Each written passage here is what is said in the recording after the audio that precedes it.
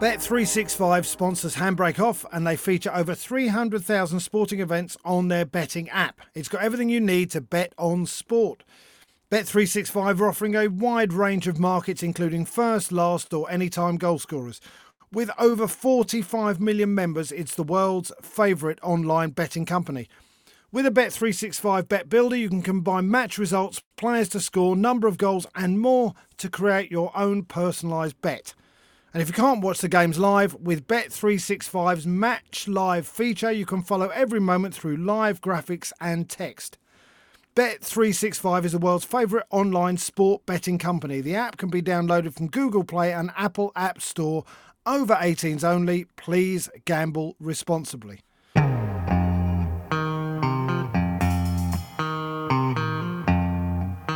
The only way to score is, of course, to play with a handbrake off.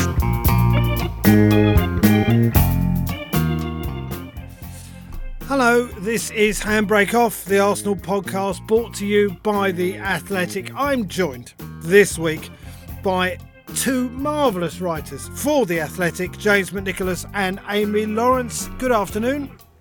Good afternoon. Stanley, Hello, you're Ian. so happy today. I'm happy. You're a ray of sunshine. So, I Do you thought know something what? was up, but you've never called me a marvellous writer before, so you're in a good mood about something. Do you know what? I've been doing a lot of mindful thinking to try and stay positive. Because it's obviously it's a shit show out there at the moment, isn't it? Let's be fair. And I think that we have to try and stay positive. And I think the team has been helping, but we'll get to that. But I wake up every morning and I go, what's nice about my life today? And today it was the thought of talking to James McNicholas and Amy Lawrence. So I'm happy, okay? Oh, Thank come you. on. What were you really thinking that was going to make you happy? I was thinking about after I'd spoken to the two of you and how happy that would be at that point. Anyway, it's not that. It's not that. We are speaking, listeners, in the afternoon, the day after we played Liverpool.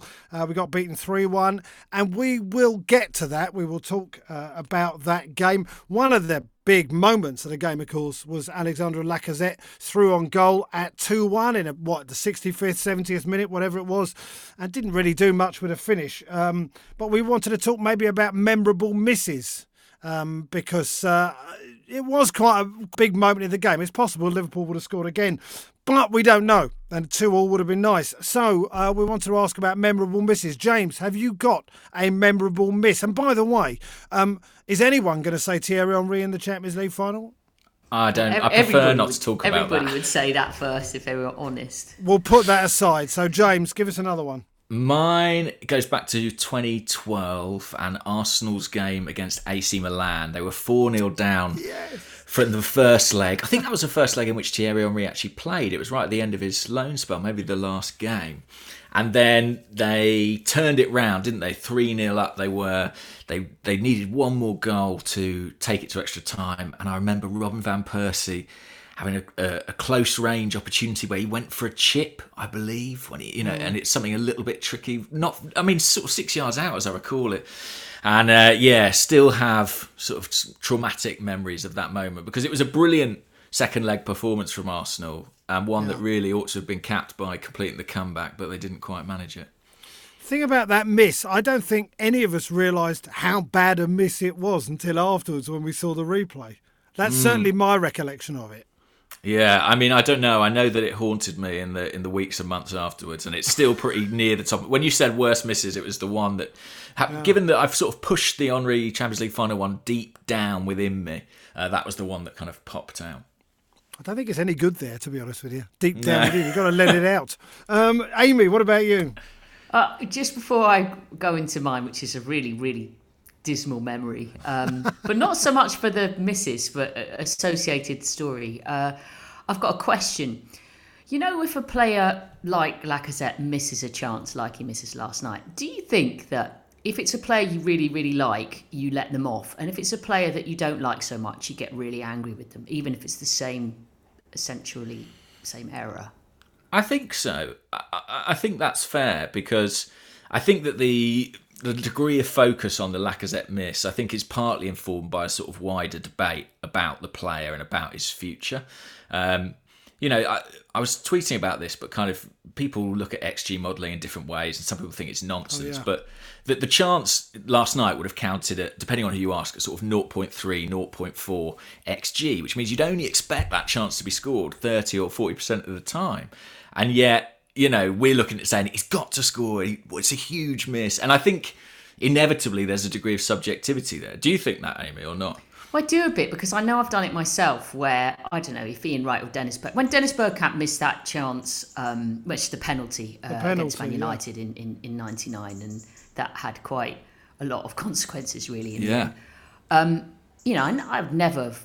I think I only felt sorry for him. I don't think to this day I've ever sat there and thought, bloody Dennis, I always have thought, first of all, it was actually a good save by Peter Schmeichel, a very, very good save, rather than what you would classify as a miss where someone skies it or does something dreadful. Good height for a goalkeeper, though. Sorry, I know it's a cliche, but it was a good height for a goalkeeper. That penalty. But there have been other players where perhaps I feel slightly less sympathetic or affectionate towards, where they might miss a chance and I'd be cursing, And I know I do it. I don't know whether everybody does it. And I'm not sure how fair it is, but I definitely think it does add some nuance sometimes to when you're thinking about big misses. We didn't hold it against Thierry Henry, did we? I know it was a terrible miss, but it's partly then about what they've done for the club, and what we feel about Alexandre Lacazette is he hasn't quite produced how we would have hoped he would, so therefore these misses are magnified. Yeah, and some players make a career out of getting a lot of chances, and inevitably that means they miss. I mean, it's been less true of late because his finishing's been absolutely astounding. But in his first sort of season and a half, it was kind of a trademark of Aubameyang's game that he would get several big chances in a game, and there'd be misses in there. But his athleticism and his movement and his intelligence would mean he'd get another one and he'd take it. And a lot of the time with strikers, I think it's so much about their ability to recover from those misses. And you look at Lacazette and the way he was sat there on the bench after he'd been covering brought his off. face. I mean, he really felt that one, and so inevitably you fear for him a bit. Good. He should have felt that one. I personally never want to speak of him again. Amy, what about you? Well, mine is. I'll let the listeners decide. I think you just answered Amy's question, basically. I think so. Yeah. It's a bit of a long story. I'll try and keep it short, but this is a tough one for me to say out loud. I think it was 1997. Do you remember when Ian Wright broke Arsenal's goal-scoring record against Bolton? Mm-hmm. Well, what you might not remember is the game before was against Tottenham at Highbury, and it was a 0-0 draw. And Ian Wright had a number of chances in that game, the kind of chance that ordinarily he would be putting away in his sleep.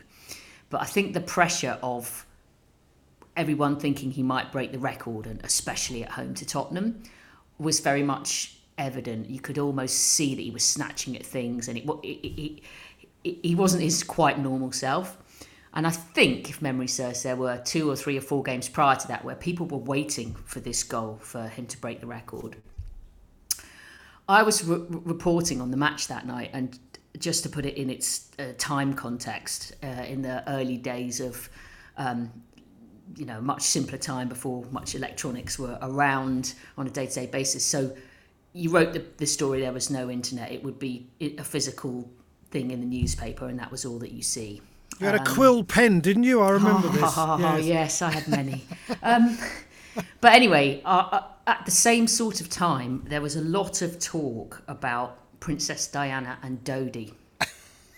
Right. Nice. It was all over the newspapers. There was a lot going on with them, people talking about their relationship and what it might mean and what was going on.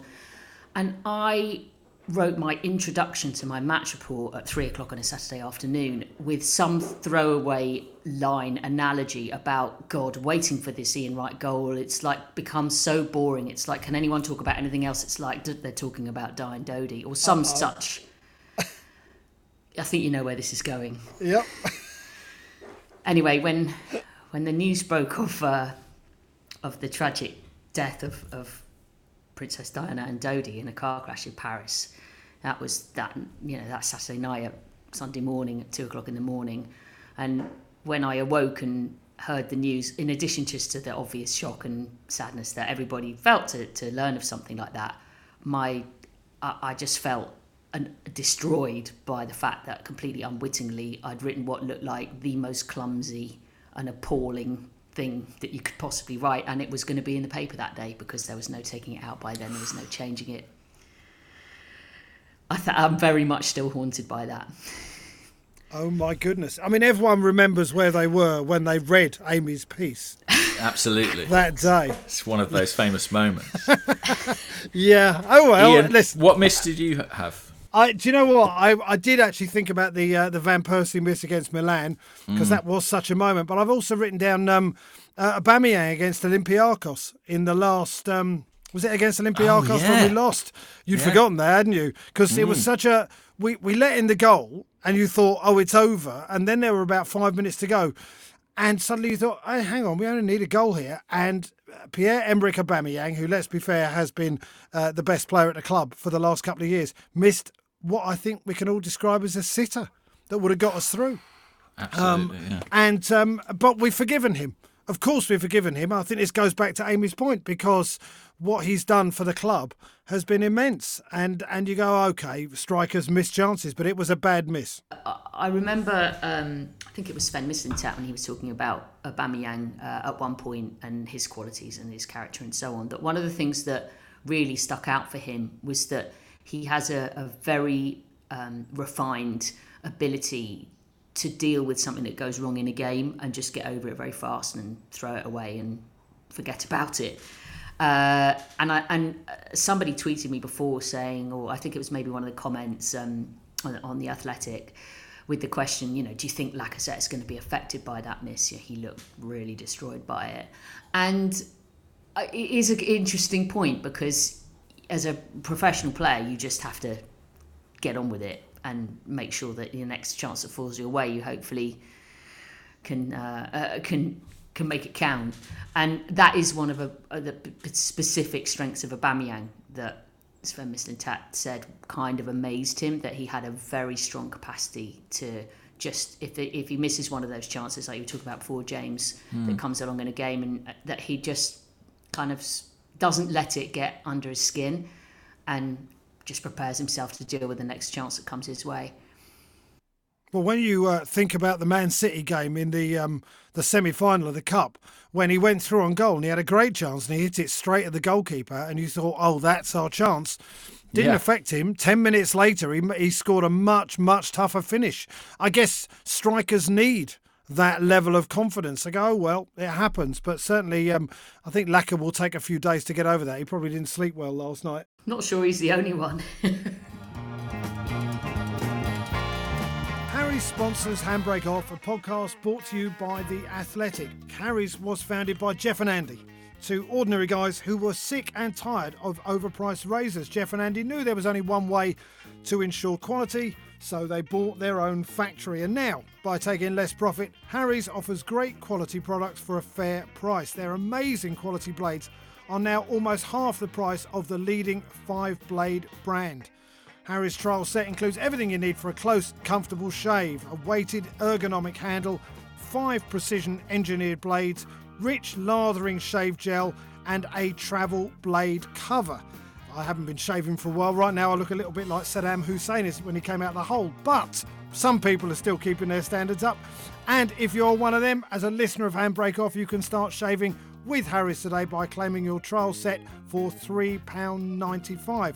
Support our podcast and get your set delivered to you, including a razor handle, 5-blade cartridge, foaming shave gel and travel blade cover by going to harrys.com/off right now. That's harrys.com/off.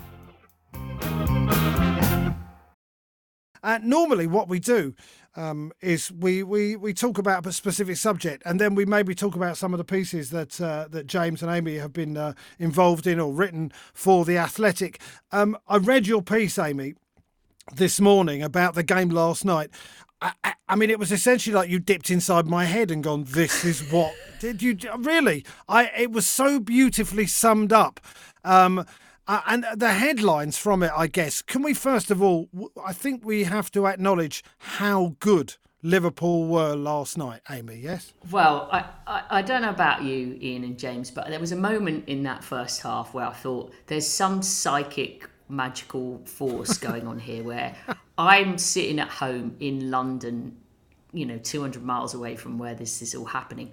And I'm like feeling like I've got pressure on my chest. Like I can't really breathe properly. Just watching the way that Liverpool hunt you down and press you back and smother you and constrict you and restrict you. And it was like a physical thing that you could feel just watching through the television. And I thought, blimey, this is a whole level of amazing that really exemplified, I suppose, and Arteta wasn't shying away from this at all and hasn't done at any of the points when Arsenal played against Liverpool lately, whether it was a win at home or the Charity Shield penalty shootout victory or this, which is they are a very highly developed unit, and there's been time, commitment, clever recruitment, brilliant coaching, all sorts of things behind the scenes that have gone into the creation of what they are.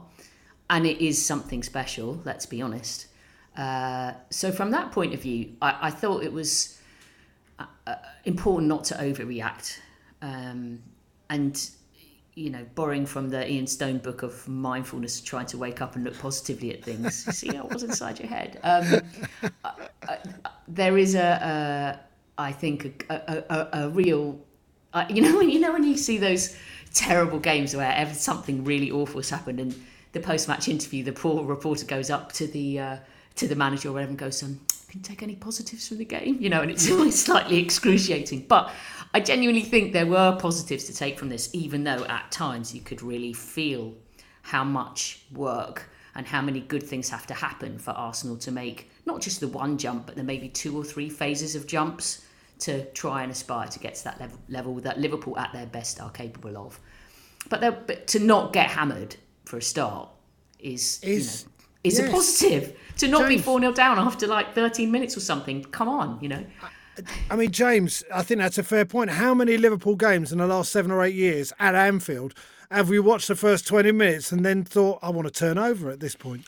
Yeah, too many is the answer. And I think there was a stat doing the rounds. Arsenal had shipped 30 goals in their past 8 visits to Anfield. Cumulatively, not per game, although it has felt like that at times. I think, without wishing to kind of turn this into a Liverpool podcast, I was particularly impressed by the fact that they're able to generate that sort of intensity without a crowd. Arsene Wenger has spoken about how Anfield can almost be this 12th man, this huge galvanising influence. And Klopp is so acutely aware of that, he kind of orchestrates that.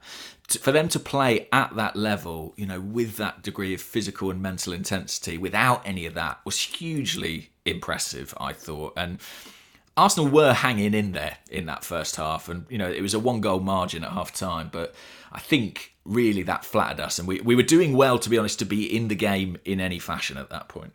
James, do you think that, it's a really interesting point, that we maybe sometimes overstate the importance of the emotional atmosphere that the fans present in terms of creating an environment for players to play at their best? Because watching that game last night, obviously you're missing the sights and sounds and that kind of crackling energy that you would get in the background. But if you just looked at the game in itself, I don't think for a moment you'd sit there and think this game is. I mean, there were a couple of cutaways of not just the Liverpool players, but David Luiz and Rob Holding, like sweating with their eyes kind of really intense, like ferociously kind of like slightly wide and slightly scared. Like, I am concentrating as much as I can here, but this is so bloody hard.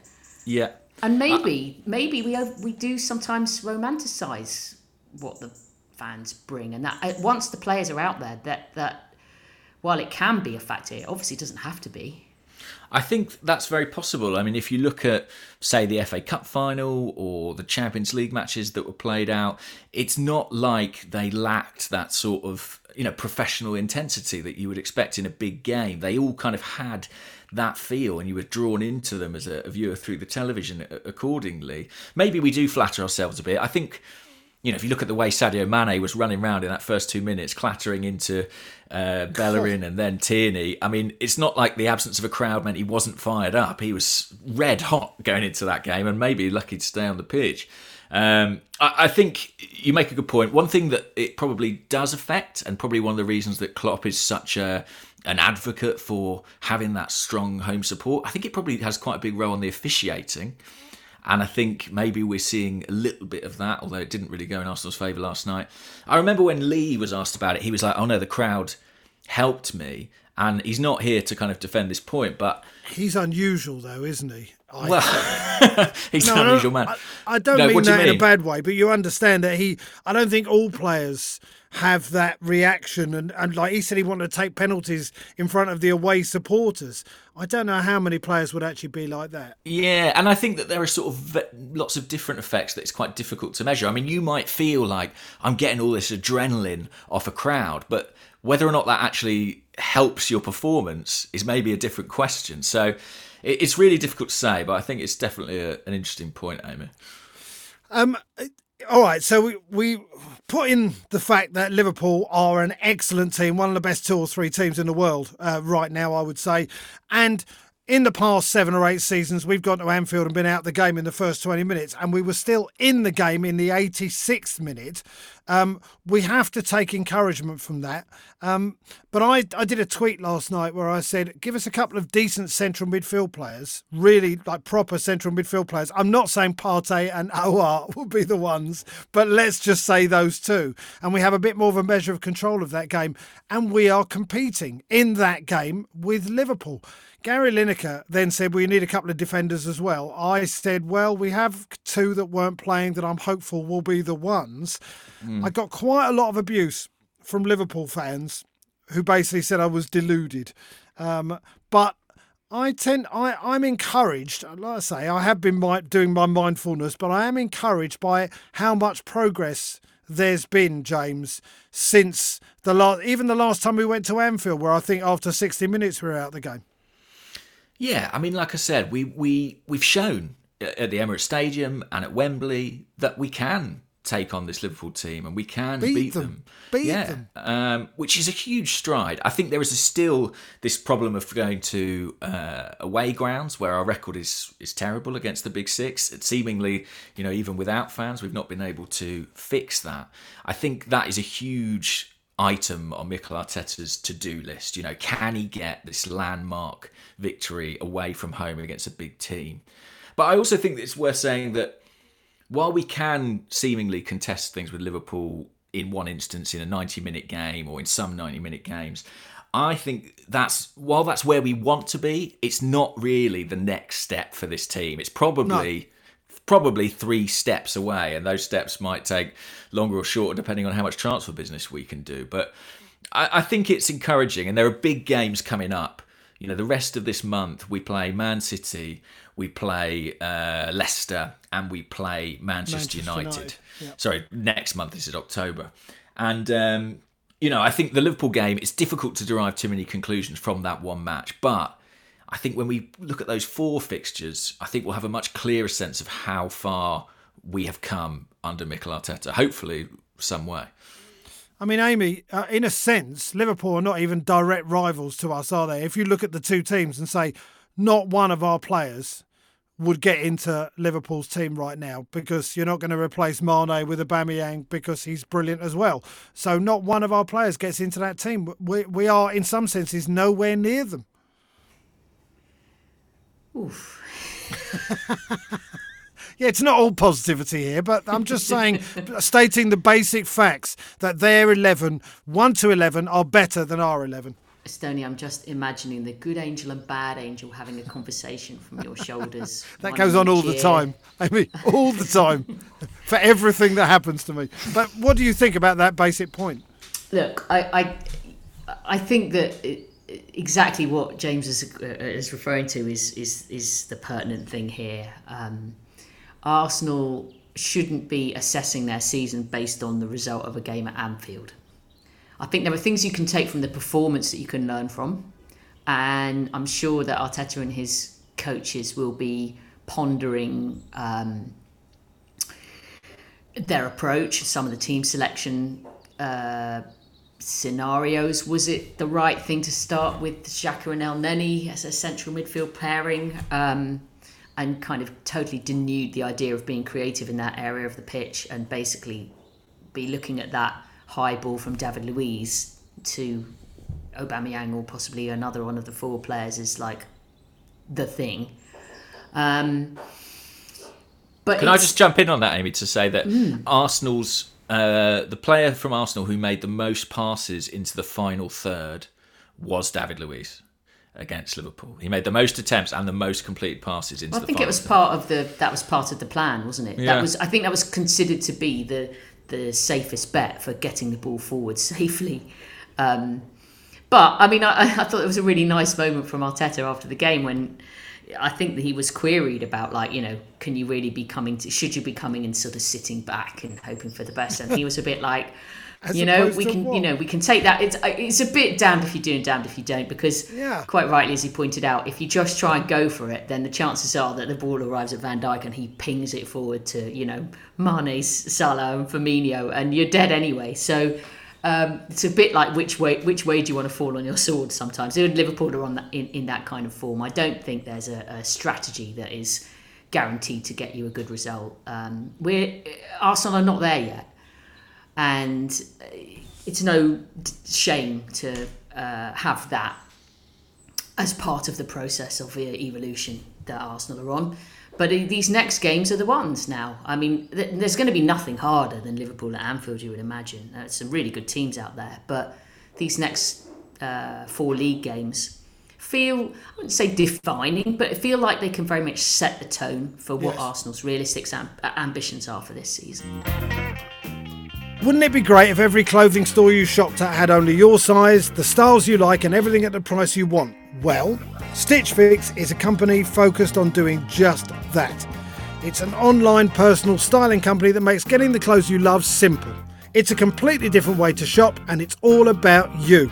To get started, go to stitchfix.co.uk/athletic to set up your profile and they'll deliver great looks personalised just for you. You'll pay a £10 styling fee for each fix, which is credited towards anything you keep. Schedule at any time with no subscription. Delivery and returns are completely free and easy, so you can always send back items that aren't right for you. Get started with Stitch Fix today by going to stitchfix.co.uk/athletic right now. So, okay, we've established that we've got a long way to go and we need some replacements. One of the things you said in your... Sorry to interrupt.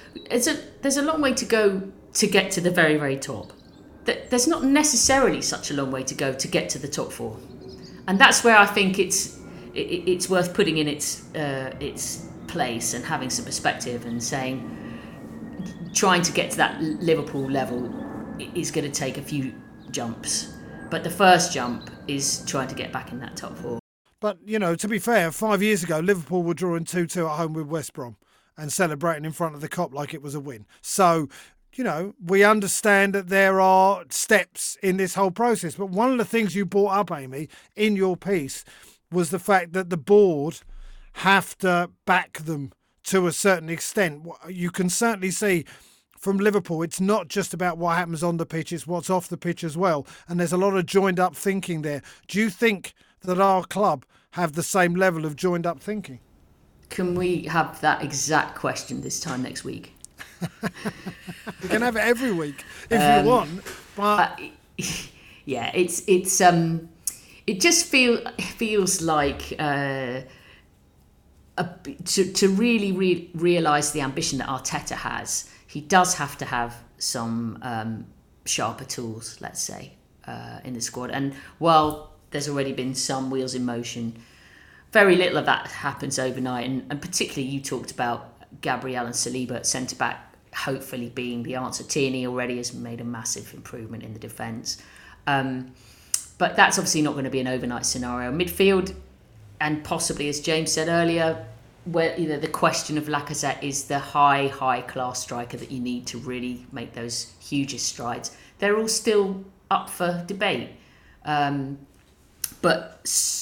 definitely helping that midfield out with high quality it's been paramount for ages, and it still is. And as we speak today, the rumours keep churning away, but that's got to be turned into something concrete. I think Arteta would be really cheesed off if one of the top targets in that department do not appear in the next week.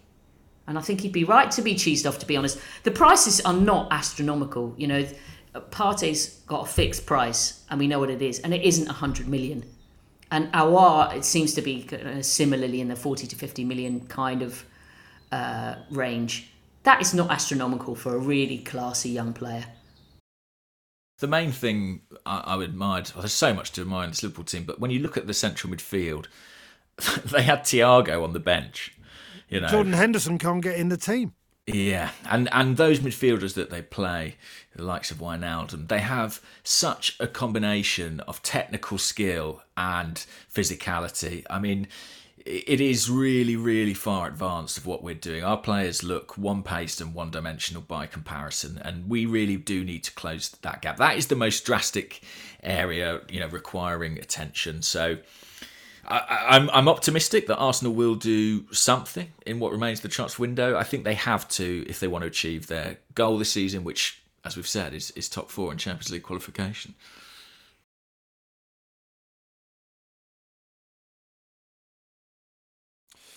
This is Handbrake Off, the Arsenal podcast brought to you by The Athletic. Ian Stone here with Amy Lawrence and James McNicholas. Normally at this point we do go through the pieces that you guys have written, but I say we have talked about Amy's piece, and I would encourage people to write it just if you want to know what goes on in my head after the game. But just generally, I think it's a very, very fine summation of where we are and where we need to be. We were talking about transfers, about possibly OR and Partey coming along. James, you were a co-contributor to a piece that's on the Athletic website. Is it on the Athletic website now, or will it go up shortly? It's up there now, yeah. It's about the last week of the transfer window and some of the panic and chaos that can create. And while I wouldn't necessarily apply the idea of panic, I do think this could be a pretty eventful week for Arsenal, because when you go through the squad, from the goalkeepers through to the strikers, there are so many players, I think, who would still be potentially available to sell.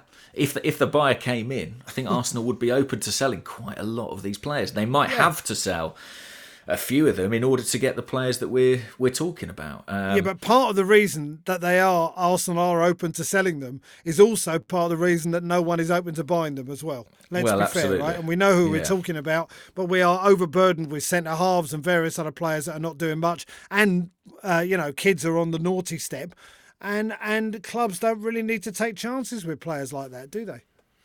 No. And I think, it's a deflated market slightly anyway because of the economic circumstances. People aren't looking to deposit huge amounts of money on basically untested or, underperforming players. So Arsenal are in a bit of a bind there.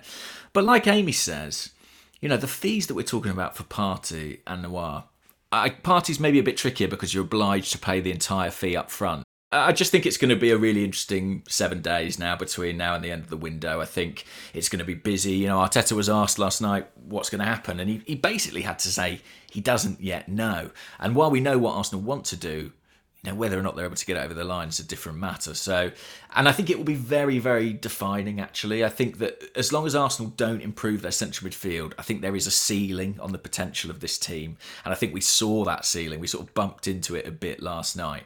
I think we need new blood, players who are more multifaceted, more versatile in terms of what they do on and off the ball, if we are to substantially improve. Right now, we're offering you the opportunity to subscribe to The Athletic for just £1 a month. You can access all of our James, Amy's and David Ornstein's writing on Arsenal, including Amy's article on how Arteta needs serious investment if he's going to close the gap to Liverpool. The offer is only running for a limited time, so go to theathletic.com/ArsenalPod to sign up. That's theathletic.com/ArsenalPod and pay just £1 a month. I mean, Amy, why do clubs, you've observed plenty of transfer windows, clubs leave it so late? And the season has started. We are 3 games in. There is an argument to say that with Aouar and Partey both in that central midfield last night, we might have nicked a draw off of them.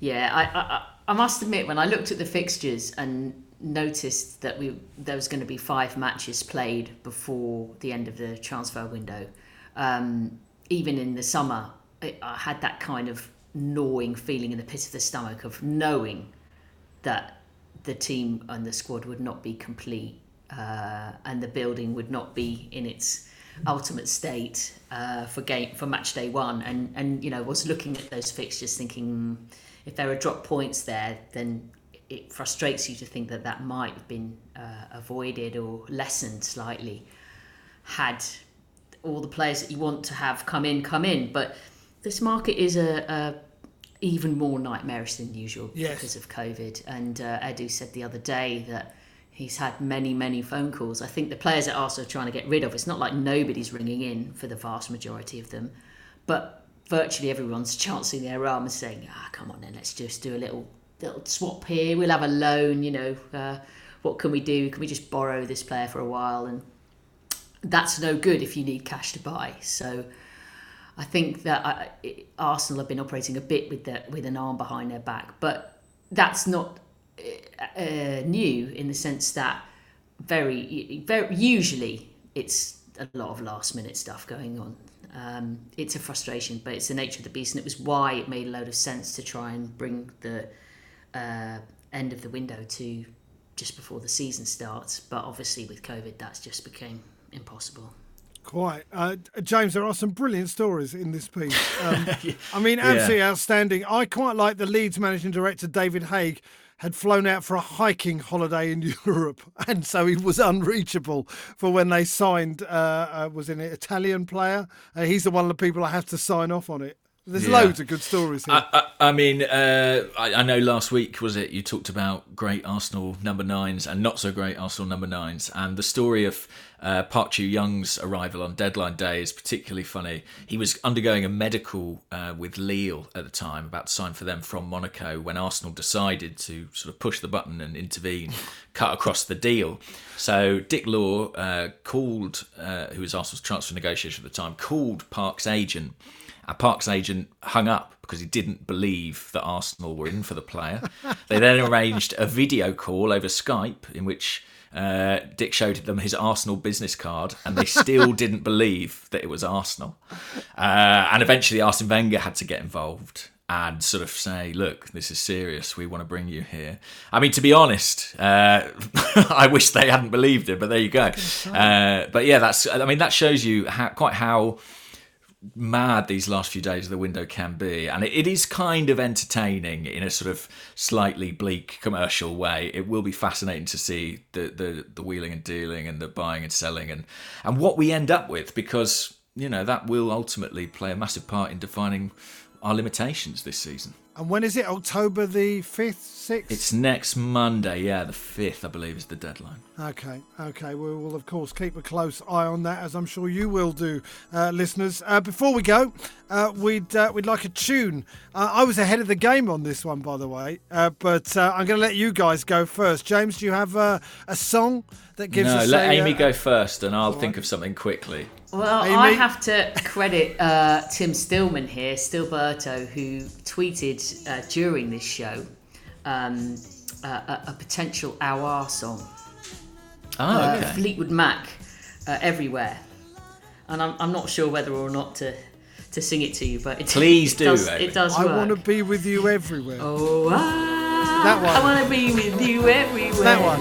Okay. That one. I think that's great. I wanna be with you everywhere.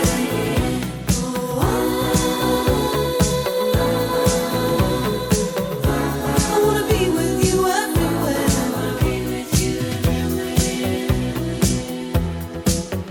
That was a lovely rendition as well. It was almost like Stevie Nicks was in the room with us, wasn't it, really? I'm retiring now.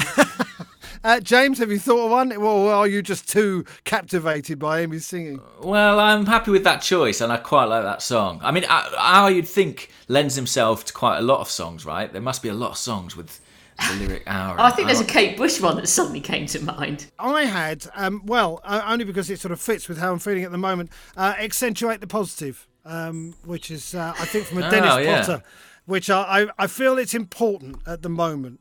with all that's going on out there, and I see nothing. I really see nothing but progress in our club. And I genuinely want to accentuate the positive, and I'm not really interested in negativity at the moment.